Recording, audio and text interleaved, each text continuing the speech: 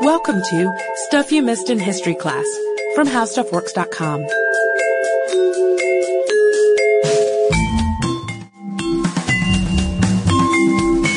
Hello and welcome to the podcast. I'm Deblina Chakraborty. And I'm Sarah Dowdy.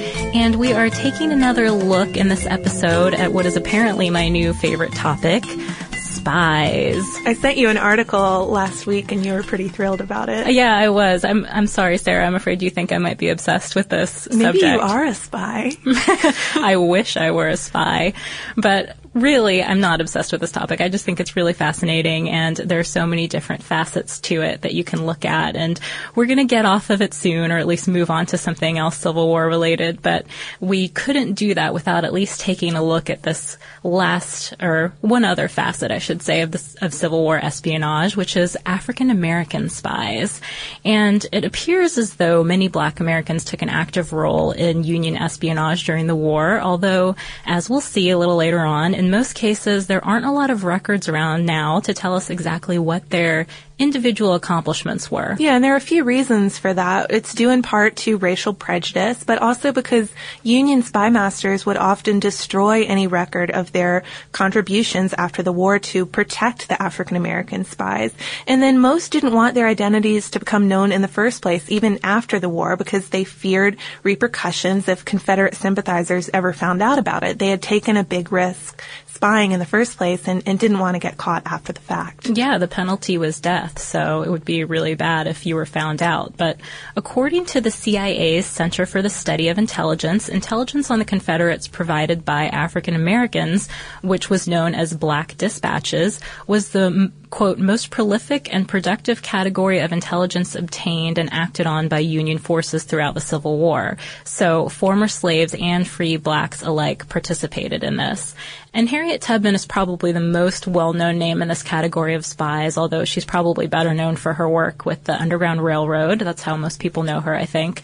But existing records and books written by other self-proclaimed spies, in other words, white spies, give us information to substantiate about 8 to 10 more, including the person we're going to talk about in this episode, Mary Elizabeth Bowser. And we don't know that much about Bowser, including whether that was even her real name. Some people still question her very existence, but she was eventually inducted into the U.S. Army Intelligence Hall of Fame, so clearly some people believe in her contributions.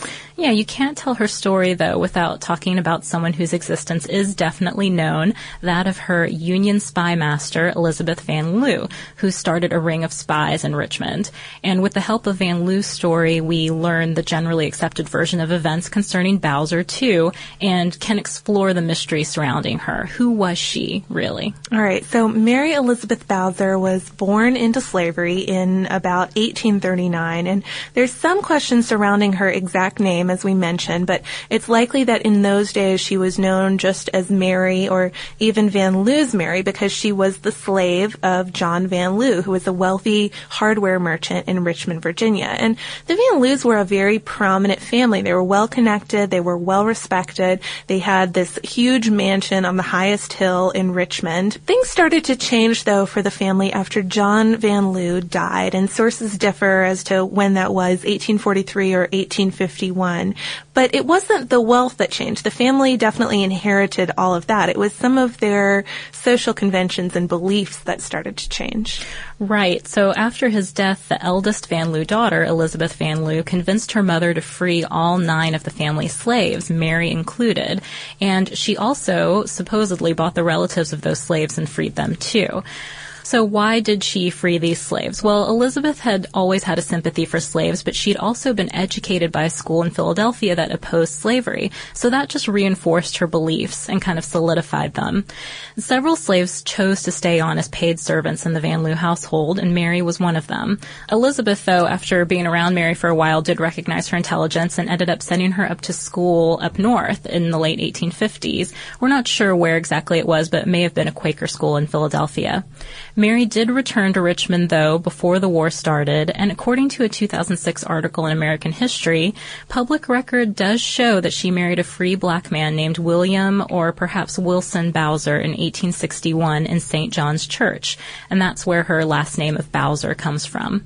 But she seems to have immediately taken up with the Van Loo household again. This time, though, it was to do a very different kind of work. Yeah, because after the war started, Elizabeth Van Loo really didn't waste any time contributing to the Union effort. She got permission to nurse wounded Union soldiers in Libby prison, and conditions there were really pretty bad. She would visit regularly and assist the soldiers, bringing them items like books and stationery and food. And she, in this way, started her spy efforts, too, because she would carry letters and messages in and out of the prison. And the way she'd do this was pretty clever. She'd hide them in books or in the bottom of a food pan and then relay those messages to Union officers. Sometimes she would just talk to the new prisoners and they would tell her what they'd seen, and other times they'd tell her what they had overheard from doctors or nurses or guards who were talking in the prison. So she had a lot of different means of communication going on within the prison,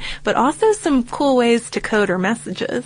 Yeah, sometimes the books she carried out, for example, would have faintly underlined letters and numbers that formed a message when you put them together and read them all together. A little smarter than Belle Boyd's tactic of signing Belle at the end of her dispatches. Her early tactic, at least.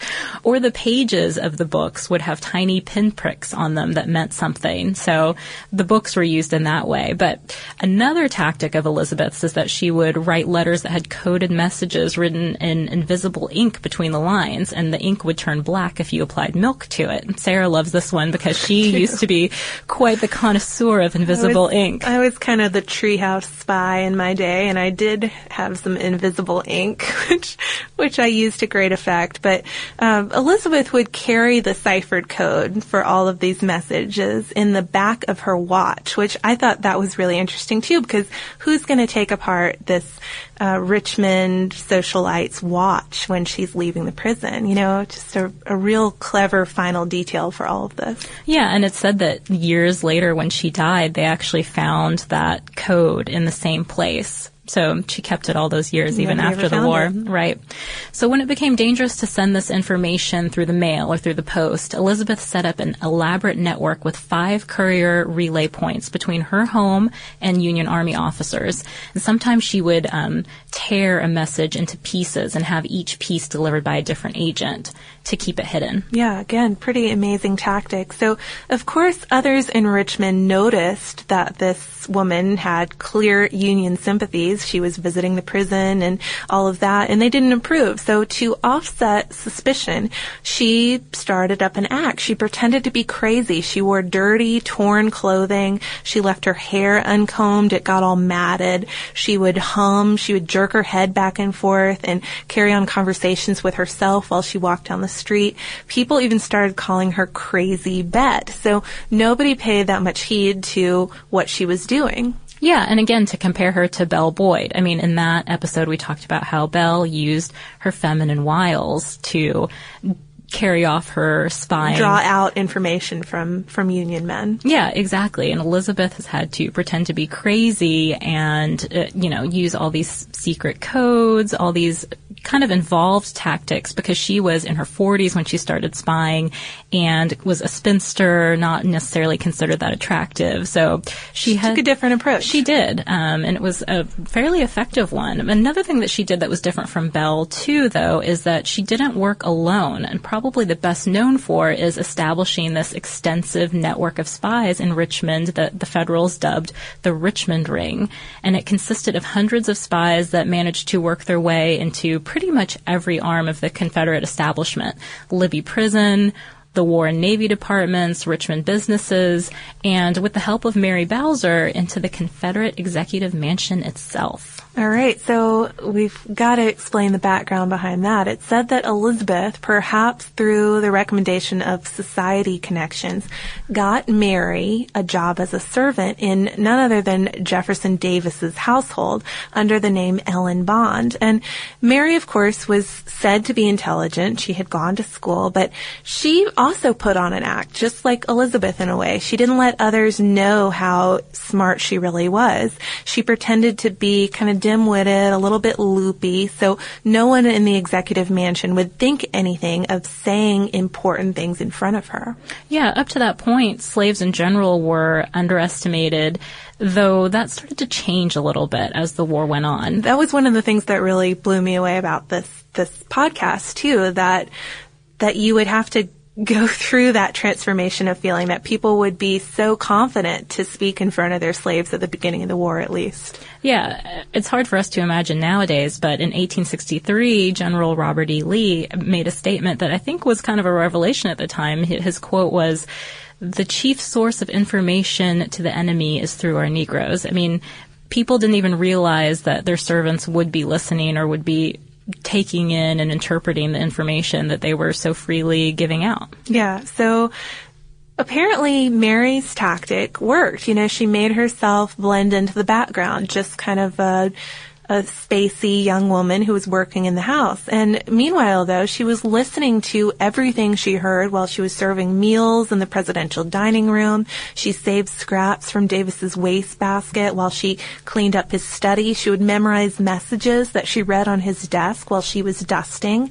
And a man named Thomas McNiven, who was a Scottish baker in Richmond at the time and also a Union spy, and the one who gave us the only documented reference to Mary as a Union spy, said that she had a photographic memory, so she could remember every word of the messages that she saw. Yeah, and the info that she got included things like troop movements, military strategies, treasury reports, and from time to time, Mary would meet up with Elizabeth near the Van Loo mansion to give her reports of what she learned. And then Elizabeth would come dressed as a country woman so that she wouldn't be recognized, basically. And it said that McNiven, for his part, would sometimes serve as a courier for Mary, too. When his bakery wagon came around to the executive mansion, she'd pass information along to him, and nobody thought anything of it because it was just the baker coming by. The baker and the servant picking up the goods. So Mary pulled off this act from about 1863 to 1865, and Elizabeth reported everything she found out back to Ulysses S. Grant. And it said at one point General Lee complained that the enemy received his directives before they even reached his own lieutenants. So clearly there was a pretty sophisticated spying system going on in Richmond. Yeah, and it's also said that Davis suspected that there was a leak in his house, but he never managed to really figure out who it was. But Mary must have felt the heat of suspicion because in 1865 she just disappeared. She fled the capital, and some even say that she may have tried to burn down the house on her way out the door. We're not sure if that's actually true. Kind of call attention to your own flight in a pretty bad way. But nonetheless, no one knows what happened to her. So, after the war, Van Loo and the federal government destroyed all the records of the Richmond Ring to protect the lives of everybody who was involved. But again, that's why so many details of Mary's life are still very sketchy. So we mentioned McNiven and how he gave us our only documented source of Mary's spying, but some people even feel that his account can't be trusted because he had this tendency to exaggerate. Nevertheless, stories about Mary did start showing up as early as 1900 in Richmond newspapers, and Van Loo's niece even revealed her name in an interview in 1910. So clearly some people knew who this was, and they were talking about her well after the fact. Right. Bowser may have even left a diary behind, and it had reportedly been seen by the wife of her great-great-grandnephew as late as 1952, and would have been a goldmine of information about her life, potentially. But it was thrown away. And we mentioned in the beginning that we weren't even exactly sure about what Mary's real name was, because more recent research by scholar Elizabeth Varon, who wrote a book on Van Loo, suggests that Mary's name was actually Mary Jane Richards, and Mary Jane Richards was a Van Loo slave who was sent to be educated in New Jersey as a child, and after the war, Richards married this guy with the last name Garvin and went on to become an educator. And a couple of times in an interview and in a letter, she did admit to working in the Secret Service during the war as a detective, even though parts of her story contradict some other accounts of Bowser's life. So it's hard to say. Maybe this is the same woman. Maybe it's different. Yeah, maybe it does lend some validity to Bowser's story, though, the story that a person like her existed. After the war, Verena Davis, Jefferson Davis's wife, was asked about the espionage work of her former maid, Mary Bowser, and she denied that any of her Richmond servants could have been spies. And in 1905 letter, she even said, quote, "I had no educated Negro in my household," and really just flatly denied having hired anyone from Van Loo. So her response is considered kind of questionable, though, because she reportedly had a few servants on staff who were very well known and widely known around the area to be educated. So she may have just said this because she didn't want to admit that she had been duped by someone working in her household. Yeah, or maybe she wasn't even aware of what was going on in her household, didn't realize her own servants were educated, especially since we know Mary was putting on an act. Presumably others could have been too. And that's a good point. But as for Van Loo, Grant praised her after the war for her contributions. He said, quote, "You have sent me the most valuable information received from Richmond during the war." So very high praise. And when he became president, he appointed her Richmond postmaster, a position that paid $4,000 a year. But after he left office, she lost that gig. She went on to work in the Washington post office, but eventually had to leave that too, and then couldn't get work. Yeah, and by the time she died on September 25th, 1900, at the age of 82, she was very poor, she was lonely, she'd spent all her money, all of her inheritance on her spy efforts during the war and helping former slaves after that. And in the end, the family of a man she had helped in Libby prison came through for her. They gave her some income, but she still had no friends locally because of that controversial stance she had taken during the war. So kind of a sad ending to the story of a master spy, but interesting nonetheless. She certainly stuck to her principles. We can say that for her. Yeah, she really did stick to her principles. She stuck to her guns, and she really remained who she was. And I think that's a good spot now to move on to listener mail. We have a email here from Krista, and she writes, "Hello, ladies. I've been a fan of your podcast for a while, but until now I haven't had a reason beyond thanks and praise to write in. I feel that you missed one major factor in explaining Australia's collective obsession with Ned Kelly. While most of us are recent immigrants with no convict heritage, we still appreciate a good, honest criminal. The reasons for this go beyond the Robin Hood syndrome that you mentioned. Ingrained in our culture is a contempt for authority. We love seeing someone stick it to the law, we love a joke at the expense of the rich and powerful, and we tend to cheer on the underdog. Perhaps to an American, this irreverence isn't immediately obvious, but understanding this larrikinism is a vital part of explaining why we pick such bizarre folk heroes and are generally uncomfortable with overt patriotism. I don't quite know how to explain the concept, but the larrikin is a strange figure who rears his sardonic head all through Australian cultural history, from murderous bushrangers to soldiers in World War I who refused to obey nonsensical orders from British command. Consider the song Waltzing Matilda, said to be something of an informal national anthem. It is a fairly ridiculous song about stealing a sheep or a shearer's strike. It's worth checking out simply for an explanation of the old Aussie slang. I really liked this letter because I had never heard of a larrikin before. No, neither had I. So I immediately went and looked it up, and it's a kind of cool concept, I think, to have as kind of just a national idea. It adds something to my understanding of Ned Kelly, too, for sure. The other main email we got about the Ned Kelly podcast was telling us about all of the movies. So we should have a viewing party one of these days with the Heath Ledger movie. There's a Mick Jagger one, which has generally been panned by most of our listeners. So, yeah, we could just have a Ned Kelly marathon, it seems. Yeah, we should do that. So thanks for the movie suggestions, and thank you for the vocabulary lesson. It was awesome to kind of learn that new concept. If you have any other movie suggestions for us, episode suggestions, any more spies you want us to focus on, even though Sarah may kill me if we keep along the spy route much longer. Although you've enjoyed it. I've enjoyed it. She's enjoyed it. So send us more spies if you want to. We're at historypodcast@howstuffworks.com, or you can look us up on Twitter at Missed in History or on Facebook. Yeah, bonus points if you write a suggestion in invisible ink, but I guess we'd have to have the decoder too, so yeah, we might never know. It could get messy. What's this blank sheet of paper we received, Deblina? Anyway, please send us your suggestions, invisible or not, and if you want to learn a little bit more about the Underground Railroad, we have a great article on it called How the Underground Railroad Worked, and you can find it by searching for Underground Railroad on our homepage at www.howstuffworks.com. Be sure to check out our new video podcast, Stuff from the Future. Join How Stuff Works staff as we explore the most promising and perplexing possibilities of tomorrow. The How Stuff Works iPhone app has arrived. Download it today on iTunes.